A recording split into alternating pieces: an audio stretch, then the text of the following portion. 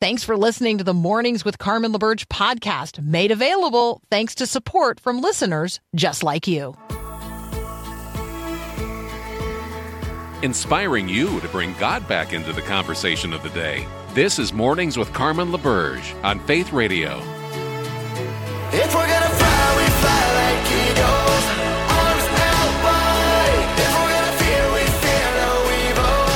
We will rise. By your power we will go. By your spirit we are bold. If we're gonna stand, we stand as giants. If we're gonna walk, we walk as lions. You're always so good to trust me with your prayer request and trust that I'm going to lift you up and pray for you. So I'm going to share with you this morning that my mom is in surgery right now. Her name is Ruth Ann. She's 85. And she is having a heart procedure today to put a clip on a leaky valve. And so that's where my heart is and where some of my thoughts are, and I would invite you to lift her up in the name of Jesus, to the great physician, in the same way that I would do that for you if you shared your prayer request with me. So thank you in advance. Prayers for Ruth Ann and for God to be in the midst of all of it, in every moment of it. I have been practicing and cultivating something in my prayer life this year. By the way, for those of you just joining us, I'm Carmen LaBerge. You're listening to Mornings with Carmen on the Faith Radio Network. So in terms of practicing spiritual disciplines, I have added this year into the spiritual mix of things, praying with the Apostle Paul. And so praying with Paul at the end of the last hour, many of you were like, oh, we're going to pray with Paul Perot, the producer. Yes, we are going to pray with Paul Perot, the producer, but that's just because he's here all the time, and we're always praying with Paul. But we're also going to pray with the Apostle Paul. And so here are some ways I have been praying with Paul. And so just allow this to be stirred into the mix of the way you're praying. First, Paul really did thank God for each and every person along the way of life with Christ. Romans 1:8-10. I thank my God through Jesus Christ for all of you. 1 Corinthians 1:4. I give thanks to my God always for you because of the grace of God that was given you in Christ Jesus. Ephesians 1:16. I do not cease to give thanks for you, remembering you in my prayers. Philippians 1:3-4. I thank my God in all remembrance of you, always in every prayer of mine for you, making my prayer with joy. Colossians 1:3. I always thank God, the Father of our Lord Jesus Christ, when I pray for you. 1 Thessalonians 1:2-3. We give God thanks always for all of you, constantly mentioning you in our prayers. 2 Thessalonians 1:3. It's always right to give thanks to God for you, brothers. It is right and righteous. 2 Timothy 1:3. I thank God whom I serve, as did my ancestors, with a clear conscience, as I remember you constantly in my prayers night and day. And then Philemon 1:4. I thank my God always when I remember you in my prayers. So are we thanking God for each other, for one another? Every single time we are blessed to have the other brought to mind. And so when God brings someone to mind, our first instinct, our first inclination should be to pray for them with thanksgiving. Lift them up to God with thanksgiving, thanking God for them, thanking God for our partnership in the gospel, thanking God that we know one another, thanking God that we are brothers and sisters in Christ. Let that be our first inclination when we're praying for others. And then some other things that Paul does, he prays that others would be filled with the wisdom of God, that they would have the knowledge of Christ, that they would be full of hope, that they would experience real unity and real peace. Paul prays that others would be strengthened with spiritual power. Paul prays that others would desire Christ and become temples in which Christ would be pleased to dwell. Paul prays to God that others would grow and abound in love, that others would have a harvest of righteousness and purity in their lives. Paul prays that others would overflow, even gush with praise and thanksgiving to God. And Paul also prays that others would be given the opportunity to minister, and that he would have the opportunity to minister to others as a representative of Jesus Christ and an agent of his grace and a minister of his reconciling love, even an ambassador of his kingdom. So when I look at the ways in which Paul prayed for others, Ephesians chapter 1 is really good for you to turn to and just make that kind of list, because there's a lot of it in there. Ephesians chapter 3 is another place where Paul prays at length for others. But you gotta look through all the letters of Paul to find these evidences of his prayer life and the way that he prayed for others. So in terms of a way to enter into the scriptures and to derive from them spiritual guidance and counsel in terms of how we ought to be living our lives and how we ought to be walking by faith, one of the things that Paul says is, pattern your life after the pattern that you see me, because I'm patterning my life after Jesus, and follow me in all the ways that I follow Christ. Like, Paul is trying to give us a demonstration of what it looks like. And so let's follow him in his pattern of prayer and how he prays for others. And just know that I am praying for you in the way that Paul prayed for his brothers and sisters in Christ in the days in which he lived. So thank you in advance for your prayers for me and mine as well. Right now, thank you for your prayers for my mom, Ruth Ann, as she is in surgery. And we're going to have the good doctor join us next, Bret Nicks. Good time, good segue, right? Good opportunity to bring in our friend and brother in Christ, Dr. Bret Nicks. That's up next here on Mornings with Carmen.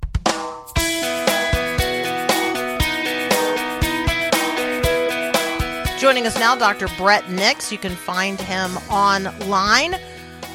And you can also check out what he's working on with Christian Medical and Dental Association, cmda.org. Good morning, Bret. Good morning, Carmen. Happy Tuesday to you. Happy Tuesday. So, bottled water, fish, other things that are supposedly good for me, apparently also contain tiny little pieces of plastic that's not good for me. So, in the spirit of what should we eat and what should we drink, good doctor, what say ye? What's going on? My goodness. We have known about these things we call microplastics for many, many decades, to be quite honest.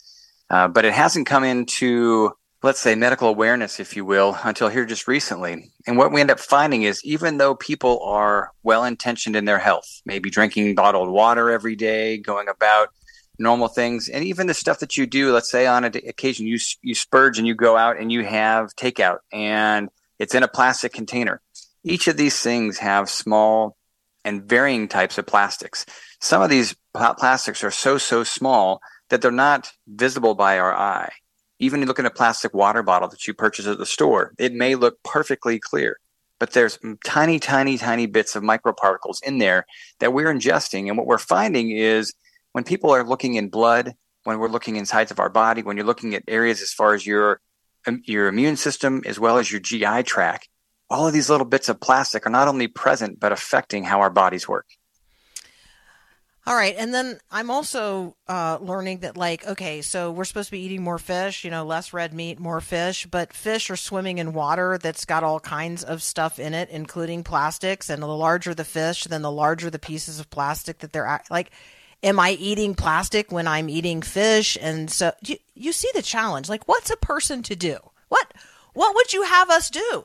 Well, the natural tendency is, number one, not to freak out, but to recognize we have known for a long time that the oceans of our world have tons and tons of plastic in them. It sounds like I'm freaking out a little bit, doesn't it? Yes. Yeah, okay. I'm reining it in. All right. So the bottom line is simply this, which is we know that between the oceans, between the food that we eat, is simply to go ahead and eat as healthy as you can. When it is something that is processed, like chicken nuggets and things like that people love, there's a chance there's a higher percentage of these microparticles in them. Eating fresh fruits, fresh vegetables, straight catch, yes, fish, that is the healthier way to go. We will learn more about this, but we do believe it's affecting immune systems. We believe it's affecting your intestinal systems and how you digest foods. And we do believe it will have an effect on greater systems as it relates specifically to your metabolism and as we age, aspects of how we think and issues of dementia. Wow, there's a lot there. All right, so let's talk a little bit about cancer and the prevalence of cancer in young people. It seems as if it's spiking. Absolutely. If you look at the data, and we know this to be true, look over the data of the last 10 years, and you will see rates of early onset cancers increasing and increasing. And this is really, we're talking about the rise among people under the age of 50. We've heard it in the news, particularly gastrointestinal cancers like colorectal cancer, colon cancer, pancreatic cancer, and people asking, what is going on and why is this happening? At the same time, let's take a look back. I think that most of us would agree that obesity has become a significant issue over the last multiple decades, but progressively since the 70s and every decade increasing. When you add into that the levels of stationary lifestyles, the sedentary aspects of things, the fact that we don't get up and move quite as much. We just talked about environmental toxins, the plastics and things of the world, and then add in a high sugar, high processed, high fat diet. And you're looking at the primary reasons, I believe, why cancers are increasing significantly, especially with those with colon cancers or others. Each of these aspects point directly to that. Brett, when we talk about these things, treating our body as a temple of the Holy Spirit, acknowledging that we're not the owners of our bodies, but we're stewards of them. It's a good time to have that kind of reminder. It's not just that it's a new year. It's that I'm a person who is not my own. I've been bought with a price. I think that reminder, that recognition, that even a bit of come to Jesus, there is a connection between the ways in which we are choosing to live and whether or not our bodies are going to function well so that we can really bring glory to God and advance his kingdom purposes. There's a stewardship conversation to be had that we often we like to gloss over that, or we like to, sort of focus on the things that we imagine can be fixed. But there's also the brokenness with which we need to deal. And so things are broken because people are broken and sin is real. And so I just think I wanted to be sure that we had that reminder in there today. We're not having a conversation about what we eat and what we drink and the prevalence or the rise or the spike of obesity and cancer and all kinds of other things, right. Just because we think health is good. Health is good, certainly, but health is good because God gave us these bodies to be instruments of his will. Just to give you a moment to reflect. Absolutely. Yeah, I don't think that. Absolutely. And it's incredibly powerful when we think about that. We are called to treat our bodies as a temple of God. It is a gift that we have been given to steward to others. What better example than to live a godly life? Yes, spending time in the Word. Yes, spending time in prayer. Yes, investing in other people. But at the same time, the testament to keeping your body as a temple and treating it as God would call us to. Those are powerful, powerful statements. We're talking with Dr. Bret Nicks. One of the organizations he serves with is the Christian Medical and Dental Association. He's also an emergency room doctor. We value your time. When we come back, wondering if you could talk with us a little bit about the role of healthcare workers, some of those frontline healthcare workers, in helping to identify victims of human trafficking. This is a good opportunity for everyone to be reminded that human trafficking is real, it is rampant, and you can play a role in identifying victims and bringing them to freedom and their captors to justice. So we're going to talk about the role of healthcare workers next. You're listening to Mornings with Carmen. Jesus loves the little children. You guys know that. Jesus loves the little children, all the children of the world. And right now, there are little children in the world who need Jesus. They also need things like basic food and medical care. Jesus tells us that what we do for the least of these, the little ones, we do for him. So this is your time to become the champion of one child, to change their life. When you sponsor just one child, you plant seeds of hope, and you work together with people who are on the ground to change the families, the communities, the future. You might not feel like you could change the world, but you can for one child. Meet the kids, and find your child at myfaithradio.com.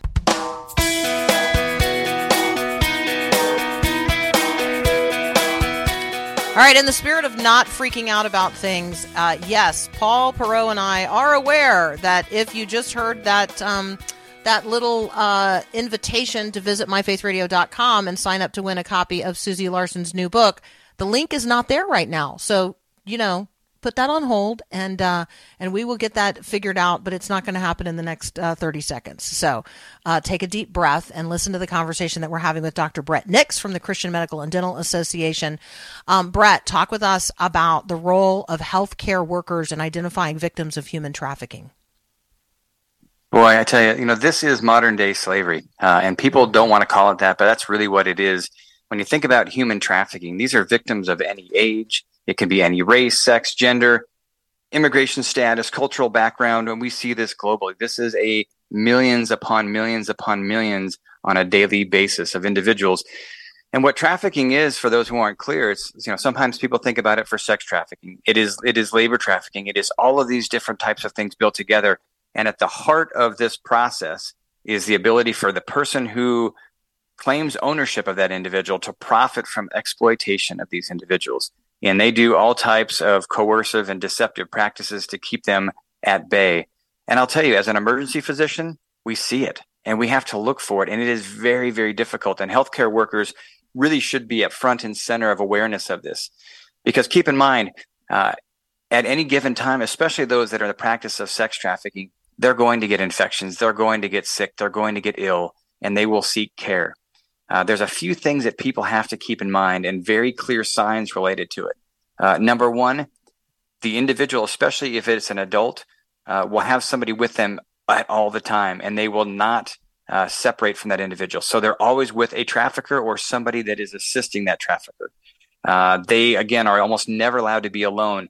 And many times, as part of the normal exam, I'll have family members step out for questioning.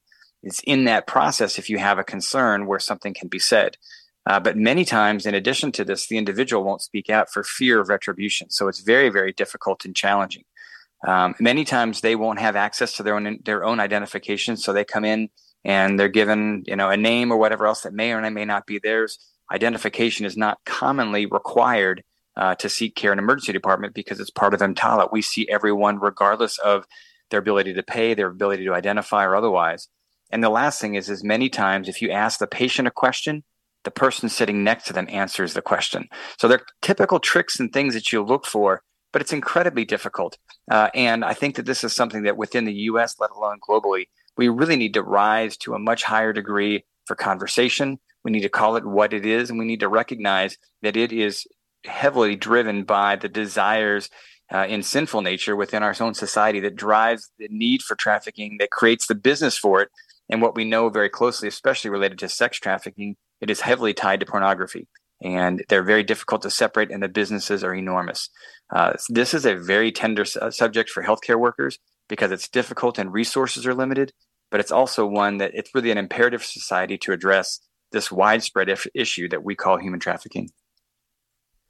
Yeah, we're just scratching the surface on that topic, but thank you so much for just reminding us of ways that we as individuals, maybe you're not a healthcare worker right now, but you have interaction with people who, maybe they are just off the interstate and in and out of the place where you work. Maybe you have another public facing kind of job, and we want you to have your eyes open. We want you to have your heart open. We want you to have your spirit attuned, to be looking for signs and evidences, and to know where to turn for help, to know how to get immediately in touch with law enforcement, and to get them involved as quickly as possible, particularly if this person is literally under the bondage of another individual, and you recognize it and you know it. So thank you for that.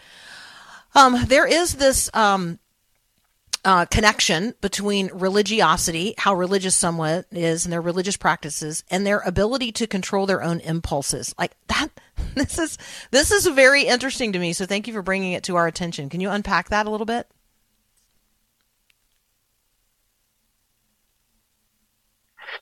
It's interesting. There was a study, and it's very small, and it looked at a small cohort of students, and it asked the simple question, does your level of engagement in religion, in your spiritual belief, impact your actions and your interactions with others? More specifically, what does it look like in the space of self-control?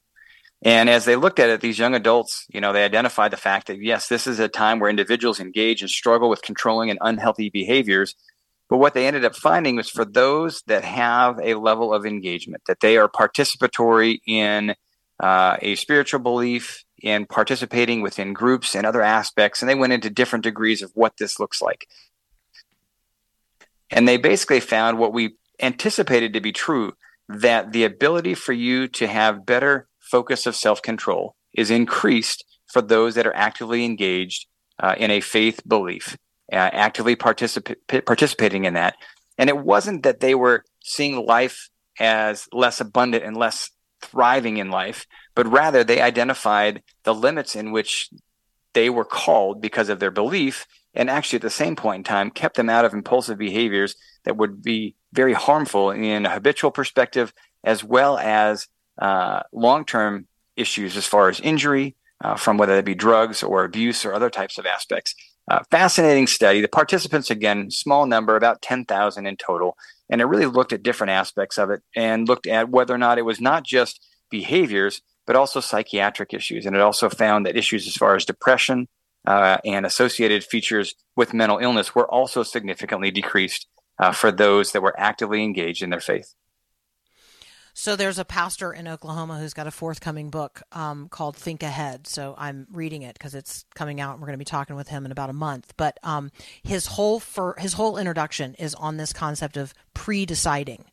And so when I was thinking about this study, and I'm thinking, okay, is it really the religious practices that they're engaged in and the rhythms of church, or is it the fact that they have learned the value of pre-deciding?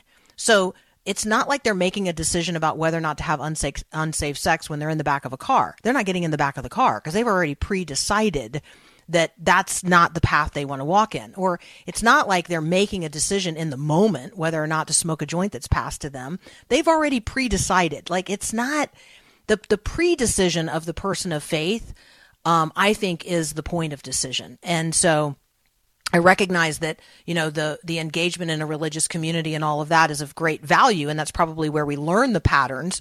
But ultimately, as individuals, you're not deciding in the moment. You've either pre-decided or you're probably going to trip over into the sin. I mean, so let me just encourage people to pre-decide today to engage in healthy behaviors and in ways of life that honor Jesus.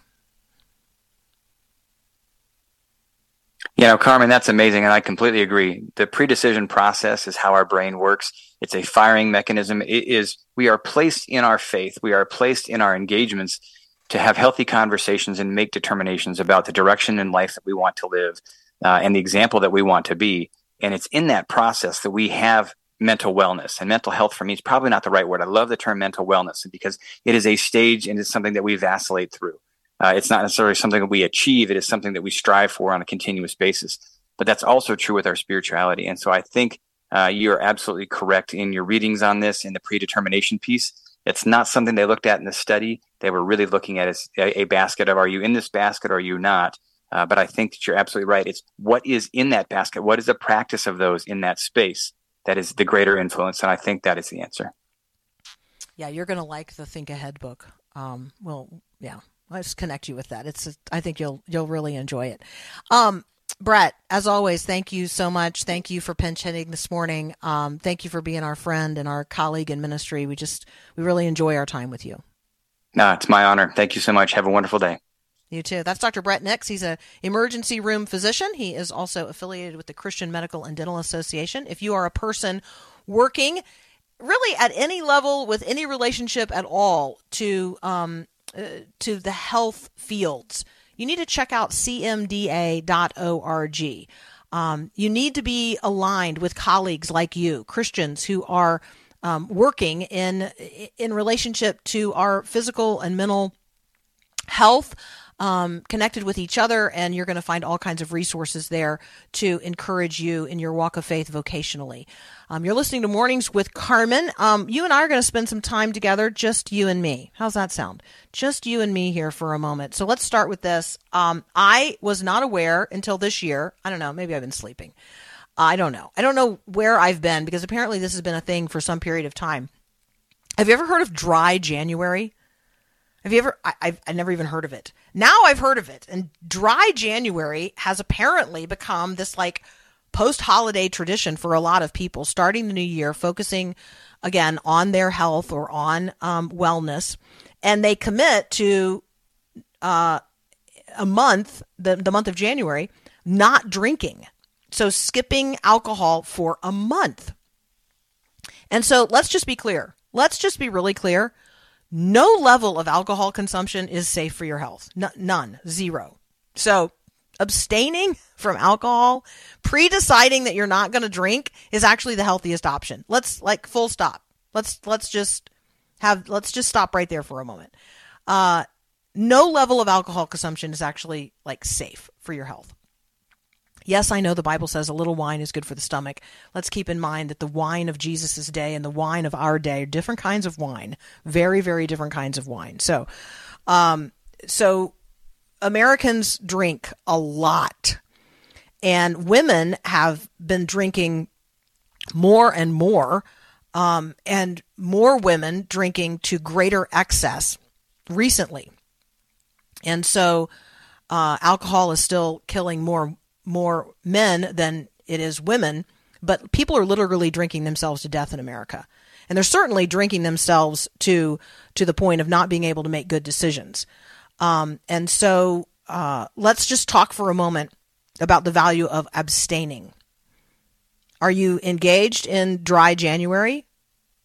Maybe you could try a period of sobriety, being a person of sobriety longer than that.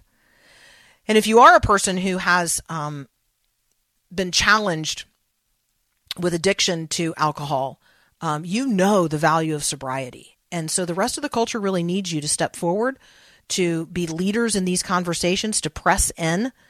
And I just want to invite you to consider a life of sobriety, a life of genuine sobriety. I bring this up today because January the 16th, 1920, is when prohibition began in the United States. Did you know that? It was the day that the 18th Amendment to the Constitution took effect, January 16th, 1920. It was obviously later repealed by the 21st Amendment. Why? Well, because people loved alcohol too much to give it up, even for their own good, even when it was made illegal.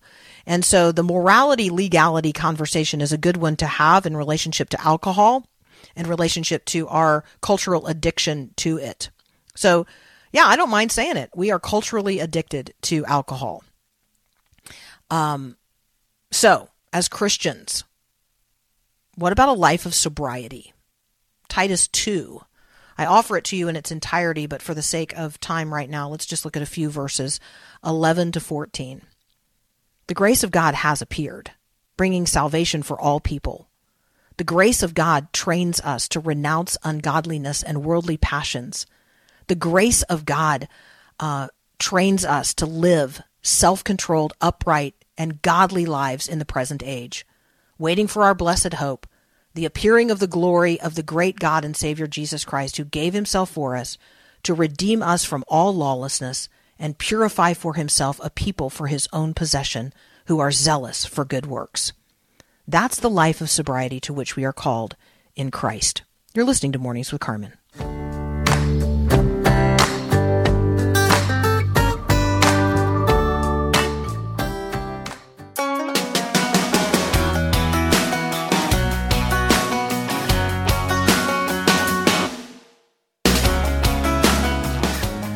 All right, we're going to talk here for a minute just among ourselves. You're listening to Mornings with Carmen. I'm Carmen LaBerge. We are bringing the mind of Christ to bear on what matters today and the matters of the day.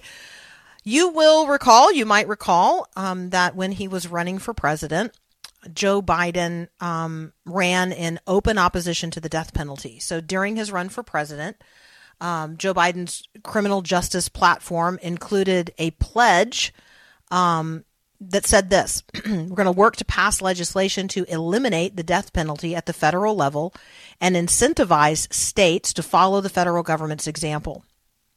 So those convicted of the most egregious federal crimes, quote, should serve life sentences with probation, without probation or parole. So that was then candidate Joe Biden's platform when he ran for president. Starkly different from the Republican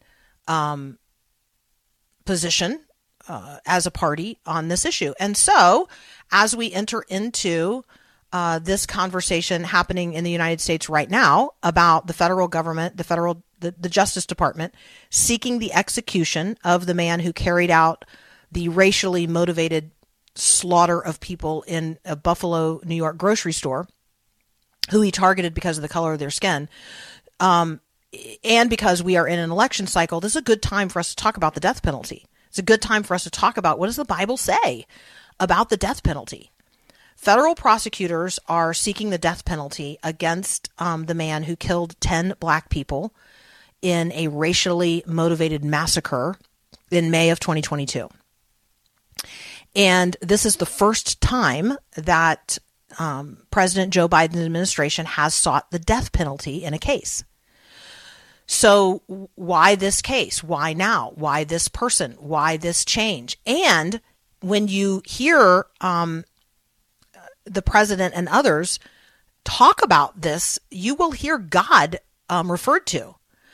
In fact, you hear him refer to my God a lot. You hear him say things like, in this particular case, you know, if God wills it, like things like that. And you're just like, okay, so he's clearly making the connection between justice and the imposition of justice by the government, the use of the quote unquote sword by the government in terms of punishment, and God and his, in his case, his Catholic faith.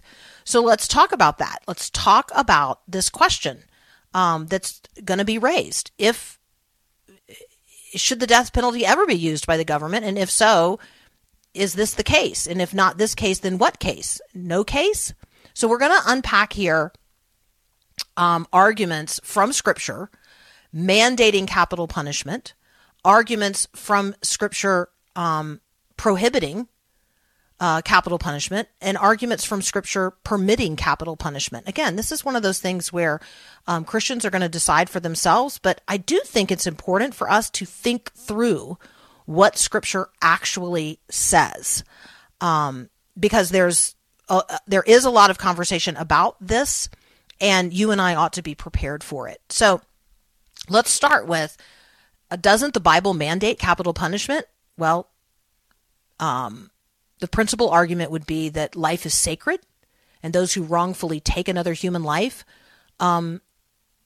their life should be the repayment for that. It's a form of like restitution as a matter of justice. And so the idea is that the state purges itself of those who shed innocent blood. That might be a way to understand this. So the biblical arguments that you could make in terms of the Scripture mandating or requiring the use of capital punishment by the state, you could turn to Genesis 9:6.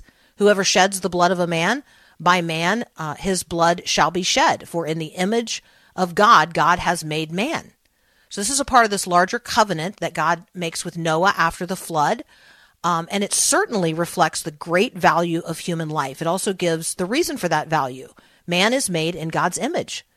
There's very absolute language here. Life for life would be one way to quickly interpret that. There's another argument that says the law, which is given to Moses at Mount Sinai, actually ordained execution for several offenses. Murder, not accidental killing, but murder, striking or cursing a parent, kidnapping, adultery, incest, bestiality, sodomy, rape, witchcraft, incorrigible delinquency, breaking the Sabbath, blasphemy, sacrificing to false gods, oppressing the weak. I mean, there's a whole list of transgressions that are death penalty worthy in terms of the law given at Mount Sinai. But what does the New Testament say? Well, there's no New Testament passage that expressly mandates capital punishment, but there are several passages that imply its appropriateness. You could think of Romans 13, 1-7, where Paul calls disciples to submit to the authority of civil government, reminding them that, quote, if you do wrong, the government, the authority, doesn't bear the sword for nothing, which is to say they rightly bear the sword. And the sword, by the way, implies execution. So on the flip side, what does Scripture have to say in terms of prohibiting capital punishment? So you would have to recognize here that the Old Testament clearly calls for capital punishment. You can't escape that. And so for those who are going to turn to Scripture and look for the prohibitions for capital punishment, they are going to argue the developments of the New Testament era, and they are going to see those as superseding or replacing arguments from the Old Testament. There's just no question about that. That the Old Testament is nullified in some way. And so that would be important to recognize. Christ's death on the cross ended the requirement for what's known as Old Testament blood sacrifice or blood recompense. The sacrifice of Jesus, who is the Lamb of God, did replace the sacrifice of animals. His death made it unnecessary to execute murderers, to maintain human dignity, because Jesus died for the dignity of every person and establishes human value on the cross. Hebrews 9:14 says, how much more then will the blood of Christ, who through eternal Spirit offered himself unblemished to God, cleanse our consciousness from acts that lead to death, so that we may serve the living God. And then certainly Jesus teaches forgiveness and a willingness to suffer either rather than resist it by force. So those might be some passages of Scripture that people who are opposed to capital punishment would point to in terms of the Scriptures, both the letter and the spirit of the law. Scripture permits capital punishment. And I think this is probably the strongest argument, whether you stand as a pro or a con in terms of capital punishment and its use today. You can't argue that Scripture, well, it cannot be argued that Scripture doesn't permit it, because Scripture certainly permits the use of capital punishment. And so let's talk when we come back about the conditions under which Scripture permits capital punishment as a way, to lead into how we might talk about the death penalty and its use today. You're listening to Mornings with Carmen. I'm Carmen LaBerge, host of Mornings with Carmen. I got some good news for you today. Jesus Christ is the good gift of God to each and every person. We heard the proclamation of Christmas, that there's this good news of great joy for all people. Well, guess what? That means you. Jesus is the good news. He is the gift of God given at Christmas. And maybe you're saying, I don't feel so good. I haven't really received this sense of good news. Well, we would invite you to wake up to the goodness of God with 40 Days Toward Healing and Wholeness. It's Susie Larson's brand new book. Our friends over at W Publishing gave us 100 copies for Christmas to give away to you. So we'd invite you to enter to win yours now at myfaithradio.com. Wake up to the goodness of God. 40 Days Toward Healing and Wholeness, because Jesus really is the good news and the great joy for all people. Connecting faith to life, Faith Radio.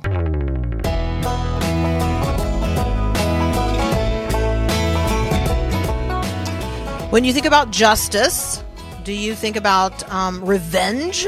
Do you think about locking someone up and throwing away the key? Or do you think about redemption? Do you think about redemption? Do you think people can be redeemed? Can any person be redeemed? Is there the possibility of redemption for anyone? So this conversation about capital punishment and the death penalty is a conversation about what is right and righteous, and it is also a conversation about whether or not anyone can be redeemed. And so Stephen asked on the text line, is it right to lock a person up for life? That's a different conversation, Stephen, than the one we're laying out here in terms of capital punishment. But it is a good conversation to have. And I'm one of those people who I believe in second chances. I believe in there being hope for redemption for every person. I think there should always be the possibility of demonstrating a changed heart and mind and life with the hope of freedom and a new life. Like, we're forgiveness people. Now, as soon as I say that, I recognize there are people listening who horrible, horrendous, terrible, terrible sins have been committed against you. And you want to see justice. And for you, that means that the person who perpetrated those crimes deserves to die. Or they deserve to spend the rest of their life locked up. That suggests that we don't believe in redemption.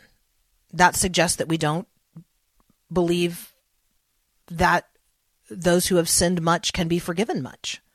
That suggests that we don't believe that there's the possibility that a person can be made new.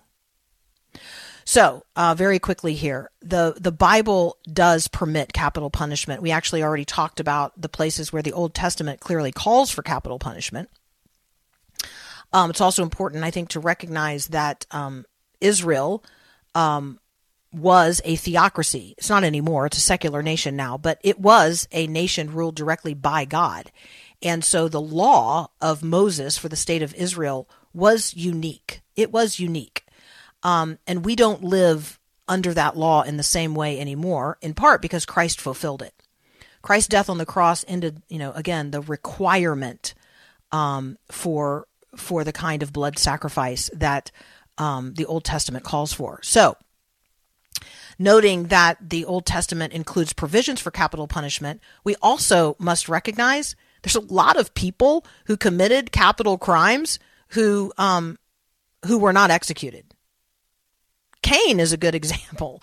Right? He murdered his brother, and he's not executed. Moses is a murderer. We know it. David, we clearly not only sins by taking what is not his in the person of Bathsheba, but then sending Uriah, her faithful husband and David's faithful soldier, to the front lines, and then having the rest of the line withdraw, and Uriah is killed. And that's murder by every definition. So Jesus not only refuses to condemn the woman who's caught in adultery, who, the Old Testament would say she should be stoned, he forgives her right then and there. So there are examples to bring forward from the Bible in terms of not everybody getting what they deserved, even according to the law of God in place at the time. New Testament passages certainly assume the existence of the death penalty. I mean, that is what the cross, that is, by the way, what crucifixion is, right? It is the death penalty. And so the New Testament certainly assumes the existence of the death penalty. It assumes that Rome, which is, the ruler of the day, has the state's authority to execute. But authority is not obligation. Because you have the authority to do something does not mean you are obligated to do it. And so states are permitted but not mandated. States are permitted, not prohibited, from the use of this particular sanction against those who commit egregious crimes. So as we think through, as Christians, how we apply the mind of Christ to the conversation in the culture about the death penalty, about capital punishment, here are some words to think about. Proportionality, right? The punishment must be proportional to the offense. The certainty of guilt. Are we absolutely certain this is a crime committed by this person? Intent. Did they intend to do this kind of harm? Due process. Certainly here in the United States of America, but I would say, we as Christians want people to have due process. only after, an appropriate process that includes probably the passage of time so that emotions aren't just hot in the moment. And then, are we reluctant to execute? Is it literally like our last resort? Taking no pleasure in the death of the wicked. This is Ezekiel 33. God laments, as sure as I live, I take no pleasure in the death of the wicked, but rather that they would turn from their ways and live. God himself, the lawgiver himself, is reluctant to impose the death penalty, preferring that wrongdoers repent. Reluctance doesn't mean there's a refusal, but it does imply that execution should be a last resort, that we should hold out hope for repentance, contrition, that a person would repent and turn, and in the Christian worldview, be saved. Do you hold out that kind of hope? I do, and it leads me to be reluctant to seek to see the death penalty executed against anyone. All right, in the last couple of minutes that we have here today, I want to just alert you to this very different kind of story, but also a story about life and death. There's a guy named Jonathan Van Ness. He's literally, in my view, like the picture of confusion. He's a 36-year-old man. In the picture that I've got in front of me up on my screen, he's got a full dark beard, very long flowing hair, painted nails, a wedding ring on his left hand that's very clearly designed for a woman. In the photo, he is wearing a Malibu pink, shiny sheath dress. Confusion. He is the picture of confusion. He is commonly referred to by his initials, JVN. He's an American hairstylist. He's a podcaster. He is the grooming expert on Netflix series Queer Eye, which was initially Queer Eye for the Straight Guy. Why am I talking about him today? Because he's offered a recent interview where he talks about his desire to live as long as possible. Not because he wants to make the world a better place or make a valuable contribution to it. Because, in his own words, he wants to avoid death. I want to get really old. I've always been like that. I've been obsessed with avoiding death since I was a child. Let me just say this. Death avoidance is not life. It's not real life and it's not full life. Death avoidance is totally futile. Death is coming. It's coming for us all. I'm not a fan of death either. I'm a fan of life, and I want people to be living it in faith every day to its full, and yes, eternally. And the only way that that's made possible is through Jesus Christ. So let's worship him today. Let's glorify him today. Let's fan the flame of the gospel. Let's go forth as ambassadors of the King and the kingdom, not just avoiding death at all costs, but living life to the fullest, the cost of which was the blood of Christ. To him be the glory and honor forever and ever. Amen. Have a great day, and God bless.